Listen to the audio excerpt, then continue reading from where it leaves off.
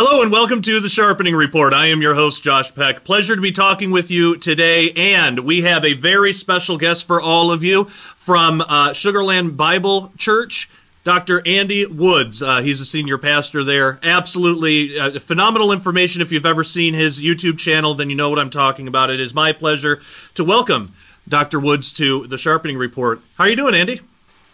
Well, I'm doing great. Yeah, thanks for having me, and good to meet you for the first time. My pleasure. Thank you for making time to do this, especially on short notice. It seems like I'm always saying that with my guests because I always, whenever I send an invite, I always ask them what their earliest convenience is. And most guests, yourself included, a lot of times are like, hey, if we can do it next Thursday, if you have that available. So really appreciate the time.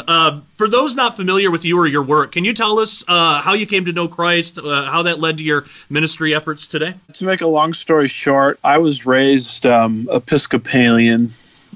And if you talk to Catholics, ex-Catholics, that's basically what I was. Episcopalian is sort of a stone's throw from Roman Catholicism, at least the variety of it that I was reared in. But I was basically raised with a religious, scene, and I thought, I was saved by my good works, etc. And then I went to a home Bible study in 1983. At the age of 16, and there I heard the gospel of grace, really for the first time. I certainly didn't hear it in the parish that I grew up in, and so I heard about the new birth, John 3, and so it was through that hearing of it and the opportunity to receive Christ, by faith that I did when I was 16, and so that kind of took me out of a religious person into a sinner saved by grace, a child of God. And just over the course of time, I was really moving in a different career. My training is in law, and I'm a member of the California bar. But as I just kind of continued in my trajectory, I just started to discover that my major spiritual gift was teaching. And so I just started studying and teaching at a lay level, to the point where I just wanted to do it full time. And by then I had met my wife, Andy and Ann, and we have one daughter, Sarah. We've been married over 20 years. And she sort of encouraged me to go to seminary. So we left California, went to Dallas Seminary. This would be around 1999, and went through 2 degree programs out there, and from there I got a job out here in Houston. And so, I eventually became the pastor of the church you mentioned earlier, Sugarland Bible Church. So that's kind of making a long story short there. Yeah, that's fantastic. And you're definitely gifted at teaching. I know here at our house, I usually cycle through about 3 or 4 different YouTube channels, but lately it's been stuck on yours. You have so much content, and it's so informative and helpful that, me and my family have been really blessed by it. And I know many other families out there can say the same. One of the things that really drew me to your channel, the Rapture. You're in the midst of a Rapture series. And this is easily one of the most important things that we as Christians can discuss because, it's a direct promise of Jesus to us, to the church, but it's become extremely contentious. Why do you think Christians have found it so easy to, fall into pride over this issue and divide and fight and all this animosity today? Well, the rapture itself isn't controversial because everybody believes that's a Christian is in a rapture somewhere. Right. The controversy relates to the timing of it. And that's sort of what you discover in prophecy is, for example, the kingdom, which we'll probably get into a little bit later. I mean, we all believe in a kingdom. The issue is timing. Right. Is it now? Is it future? Is it before the return of Christ? Is it after? And that's how it is with the rapture. The rapture itself isn't controversial, but it's the timing of it.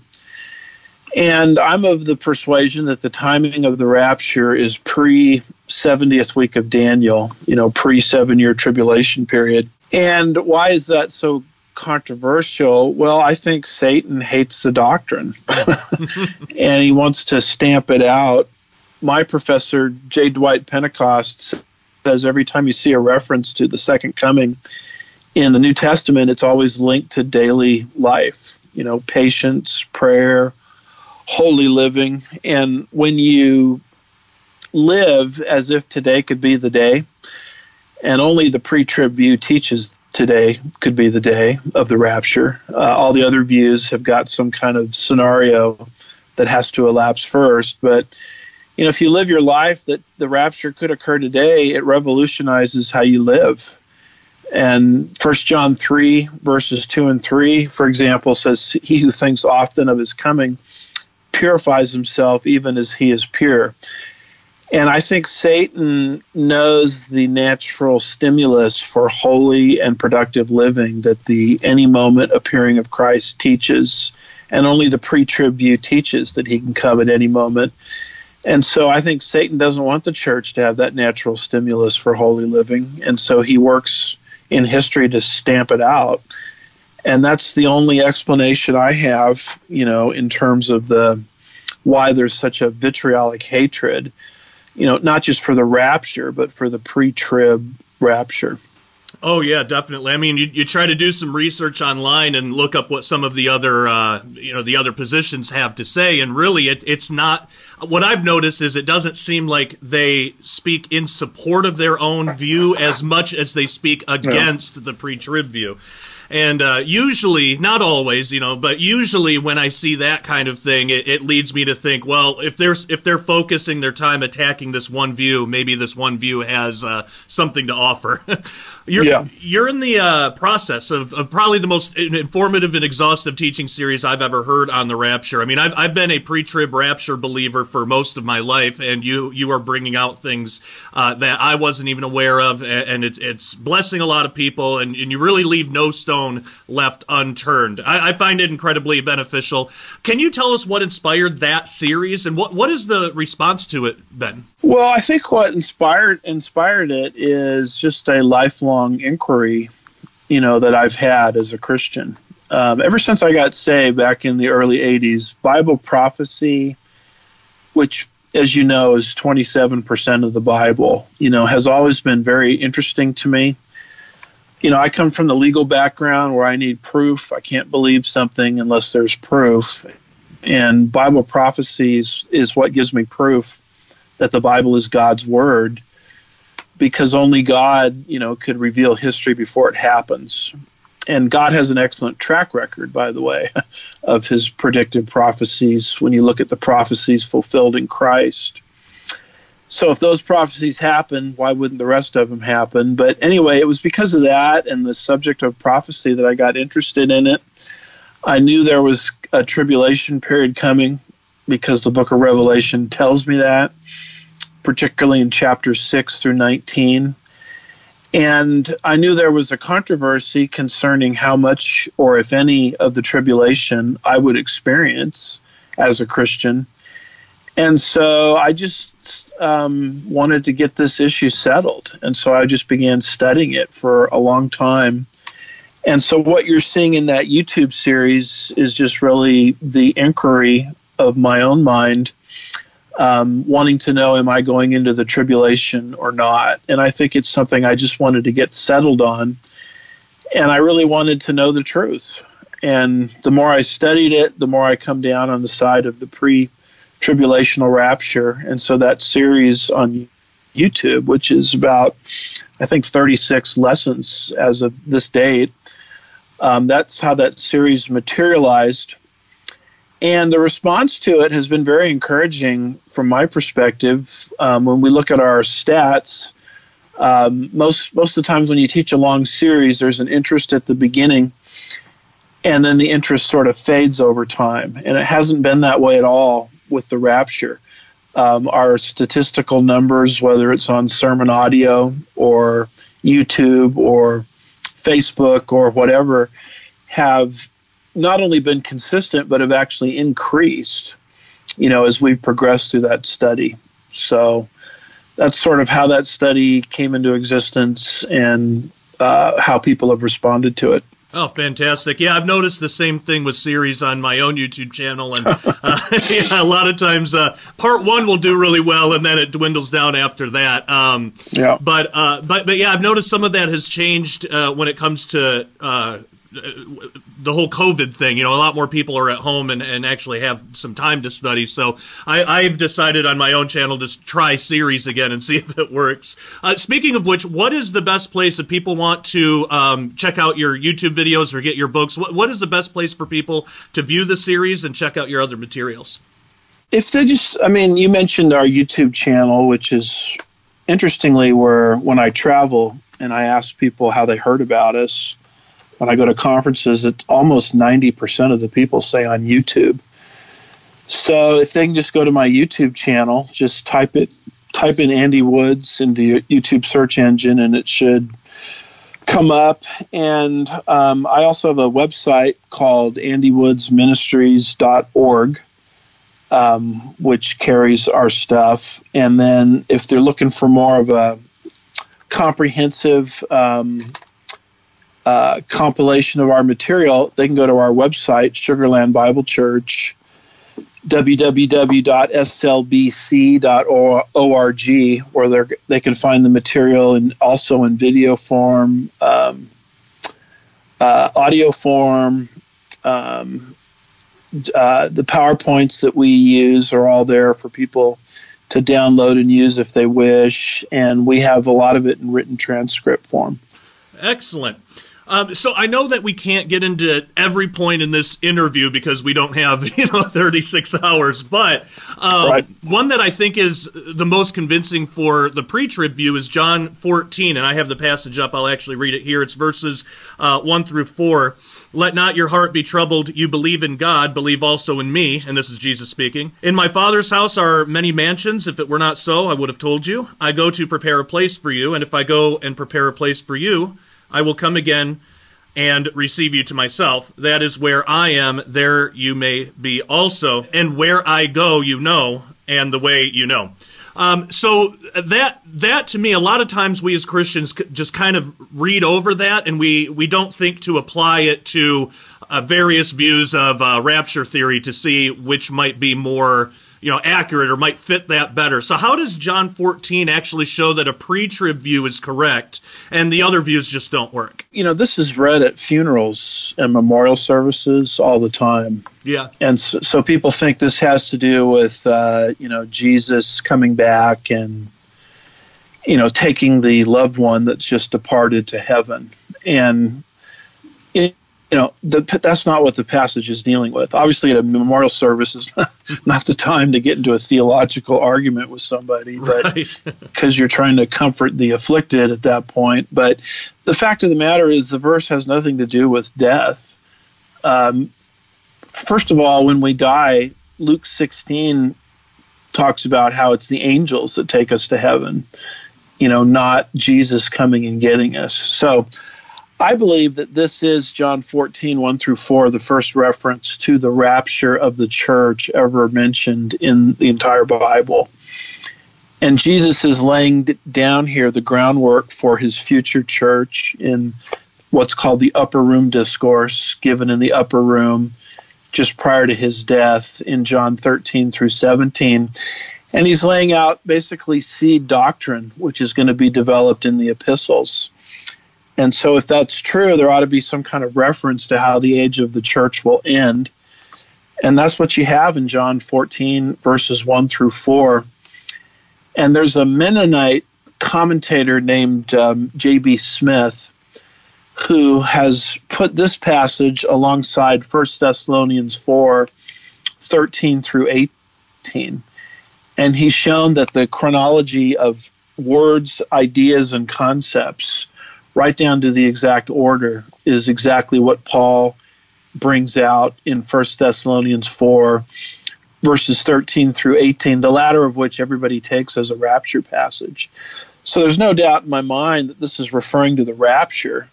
Then the question is, well, is it pre-trib, mid-trib, post-trib? What is it? It's interesting to me that Jesus says, I will come again and receive you to myself. Yeah. And he doesn't lay out any signs that precede that. He doesn't say the Antichrist is coming first and, the temple's going to be desecrated first or anything like these other views teach. And so that's a statement of imminency, that this could be fulfilled at any moment. And that only fits pre-tribulationalism. It doesn't fit any of the other views. And besides that, you look at verse 1, and he says, do not let your heart be troubled. I mean, is it really comforting to know that you're going into 42 months of hell on earth? Yeah. Or 7 years of hell on earth, and assuming your head is not cut off by the Antichrist, then maybe Jesus will come and get you. I mean, there's no comfort in that at all. Right. And so this, the other views, to me, they don't do justice to the comfort that's mentioned here at the very beginning of the passage. And that now, real quickly, the post-trib view teaches that we're going to be raptured at the end of the tribulation, only to kind of make a U-turn, I guess, in midair and come right back to the earth.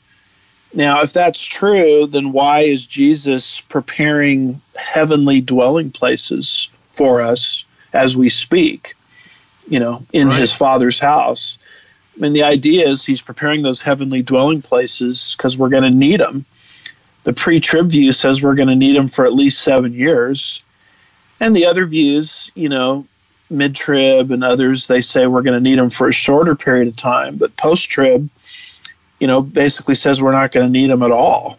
And so it's got Jesus making we're caught up and we make a U-turn and come right back to the earth. Well, then what's the point of him preparing the heavenly dwellings? It would be a useless building project. So when you look at all of the biblical data, I'm convinced that this is a rapture passage, the first one mentioned really in the whole Bible in terms of her prediction concerning the rapture of the church. And for the reasons I've tried to explain, I think it fits a lot better with the pre-tribulational understanding than the other views. Yeah, I totally agree. And, the way that I've heard it explained from post-tribbers is it's kind of like, when a king comes back, you go out of the town to meet him and come back, and it's like, well, yeah, but you don't go and stay in the neighboring town and in the, houses that were built, that the king built for you. And, so there's a lot of things that with the post-trib view in John 14, I agree with you. They don't fit, and in order to make it fit, you got to allegorize and do all that kind of stuff. There's one of the most popular views right now, at least that's kind of the general sense I get online. I don't know if it's actually accurate because I don't know how accurately, the internet portrays real life, but it seems like one of the most popular opinions about the rapture, especially in like the younger age groups, is the pre-wrath view, which, it's so similar to pre-trib because you could technically say, well, pre-trib is pre-wrath. We believe in pre-wrath. And you got to really drill down into the details before you can figure out what it is exactly they teach, what makes it different than pre-trib, so on and so forth. So when you compare pre-trib to all the other views, including pre-wrath, in your opinion, what seems to be the strongest arguments in favor of pre-trib that don't fit with any of the other views? Well, you mentioned pre-wrath, and I find that their label is very deceptive and ambiguous because it doesn't tell you what their view is. It's almost like a deceptive title because everybody is pre-wrath. The mid-tribs think they're pre-wrath, and I'm a pre-tribulationalist. I believe in pre-wrath. And what the pre-wrath folks basically are saying is the church won't be raptured out until somewhere in the second half of the tribulation period. So they've got the church here for roughly, and they don't like to be pinned down to an exact date on this, but they've got the church here roughly for 3/4 of the tribulation. And so I think that designation describes their view better than pre-wrath. But why am I a pre-tribulationalist? I have 7 reasons why I'm a pre-tribulationalist. And I don't think any one of the 7 seals the deal. I think you have to look at all 7 reasons cumulatively. But of the 7, the one that probably convinces me the most is the concept of the missing church. The word church is not found as being on the earth ever in Revelation 6 through 19. Right. Not only is the word church absent, but Paul's description of the church is absent. The body of Christ, bride of Christ, where he talks about Jew and Gentile of equal standing, united into one new man. The mystery that's described in Ephesians 2 and 3. I mean, you don't find that on the earth at all in Revelation 6 through 19. What you find is God is using nations, again, in particular the nation of Israel, to reach a lost and dying world during that time period. And today God is not using nations in that sense. The church is not a nation. Romans 10 verse 19 is very clear. The church is not a nation, but we are made up of believers in Christ from all nations. So you go through Revelation 6 through 19, you don't find the word church, you don't find the concept of the church. If the church is ever alluded to, it's always in heaven. I think the 24 elders is a reference to the church in heaven. Definitely. It's interesting the 24 elders don't show up in any heavenly scene in the whole Bible. But suddenly there they are in Revelation 4. The seven lampstands, which is a reference to the churches in heaven. And so this concept of the missing church, you don't just find this in Revelation 6 through 19. Any tribulation text you examine, you never find the church on the earth. It's always Israel and the Gentiles. And read through Ezekiel 38 and 39. You won't find the church on the earth. Zechariah 12 through 14. Even in Matthew 24 and 25. Jeremiah chapter 30, verse 7. I mean, Daniel 9, verse 27. Any famous tribulation passage in the Bible, there is no reference to the church either by word or by concept mentioned on the earth. And so, of my 7 reasons, that probably is the one that stands out in my mind as to why I'm a pre-tribulationalist. It's a strong argument, and when you look through the scriptures with that, through that lens, it really pulls everything together, and it's easier to come up with a chronology that actually makes sense where the church is. If you had to pick, in the interest of fairness, if you had to pick, what are some of the strongest arguments against pre-trib that you've come across? Are there any arguments that you had to take extra time to puzzle over, or any arguments that you haven't yet found a satisfying answer to? Probably the strongest argument against pre-trib is not even a text-based argument. It's the idea of church history. In other words, if this idea of a pre-tribulational rapture is so clear, why don't we have a plethora of church fathers advocating it? How come the Protestant reformers and Luther and Calvin and all of the great creeds and confessions of Christendom, why don't they mention a pre-trib rapture? And so that one sort of takes you back a little bit. And you'll notice that in all of the criticisms of pre-trib, that's something people bring up all the time. Yeah. And it's interesting, they're not talking about the Bible. They want to get the discussion away from the Bible into this issue, because I think they know at the end of the day that the Bible supports pre-trib. So, answer to this church history argument, it really relates to the fact that the church fell into the Dark Ages. I wrote a book on this called Ever Reforming. Yeah. Beginning with the Alexandrian School of Allegorical Interpretation there in Alexandria, Egypt, becoming very influential and ultimately leading to Augustine, first Origen, then Augustine, where they just allegorized the scripture. And that led to the Dark Ages, where the Bible wasn't even accessible to the common man, and the Mass wasn't even read in the language of the common man. And this goes on for, well over a millennium. So that's the reason why you don't have the pre-trib rapture mentioned, is the Bible wasn't honored. It wasn't even available. And it wasn't until the Protestant reformers came along and rescued the church in the area of the solas, the 5 solas. Right. Sola fide, sola Christus, etc. And Luther used the literal method of interpretation to restore the church in those areas, but he never applied it consistently to eschatology. And so God had to raise up other leaders subsequent to the Protestant Reformation, to use their hermeneutic to restore prophecy to the church, including premillennialism and pre-tribulationalism. So I guess the biggest argument that the other side gives that really causes you to scratch your head a little bit is, where is the pre-trib rapture in church history? And there's an actual logical reason why there is no pre-trib rapture, or not a lot of it, in church history. And it has to do with the fact that I don't think the pre-trib rapture could have been restored to the church unless the Protestant reformers had come along first and given us the right hermeneutical model.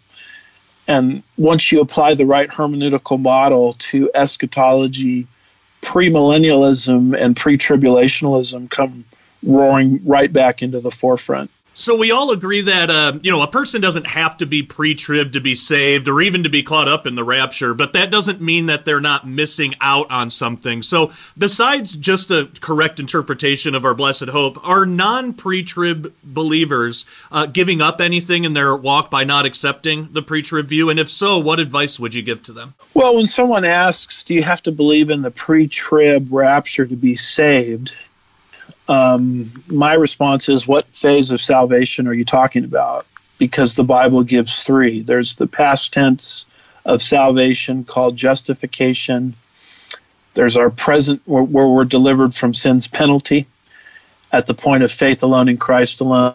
And then God moves us into the growth stage, the middle tense of our salvation, progressive sanctification, where we're being delivered gradually under his resources from sin's power. And then one of these days I'll die, or the rapture will come first, and I'll move into phase 3, which is glorification, where I'll be delivered from sin's presence. So you correctly point out that you don't have to believe in the pre-tribulational rapture for justification, nor do you have to believe in it for purposes of glorification. Right. But I think because so much of the imminent return of Christ is used to promote holy living and evangelism and patience under trial, I think you do have to believe in it to experience maximum progress in the middle tense of your salvation, which is progressive sanctification. So anytime you take something that God has revealed and you deny it, whether it's the rapture doctrine or any other doctrine for that matter in the whole Bible, you cannot progress and mature the way God wants us to progress and mature in the middle tense of our salvation. So, when people say, do you have to believe in the pre-trib rapture to be saved? Yes, you have to believe in it for progressive sanctification and its maximum impact, but you don't have to believe in it for justification. And what would I tell people? What are they missing out on if they're not embracing this doctrine? I would just encourage them to embrace the whole counsel of God's Word. Because when you do that with all areas, including eschatology, that's where we're really in a position to grow, to the maximum. So I hope that's kind of a wordy way of answering your question, but hope that helps. Oh, yeah, definitely. No, it's not wordy at all. And I think people will, really benefit from that, because I totally agree. And that's what I've said on this channel a lot, too, is like, if there's a chance that it's even true, then you owe it to yourself and God to at least investigate the strongest arguments. Don't just stick with the straw man stuff that people put up, because all views are going to have that. Look at the strongest arguments of the views and see which one pans out. And I think if somebody does that honestly, they're going to come to pre-trib every time. We have a lot more to talk about, but we're going to have to do that in the members only section at dailyrenegade.com. So if you're not a member yet, head on over to dailyrenegade.com.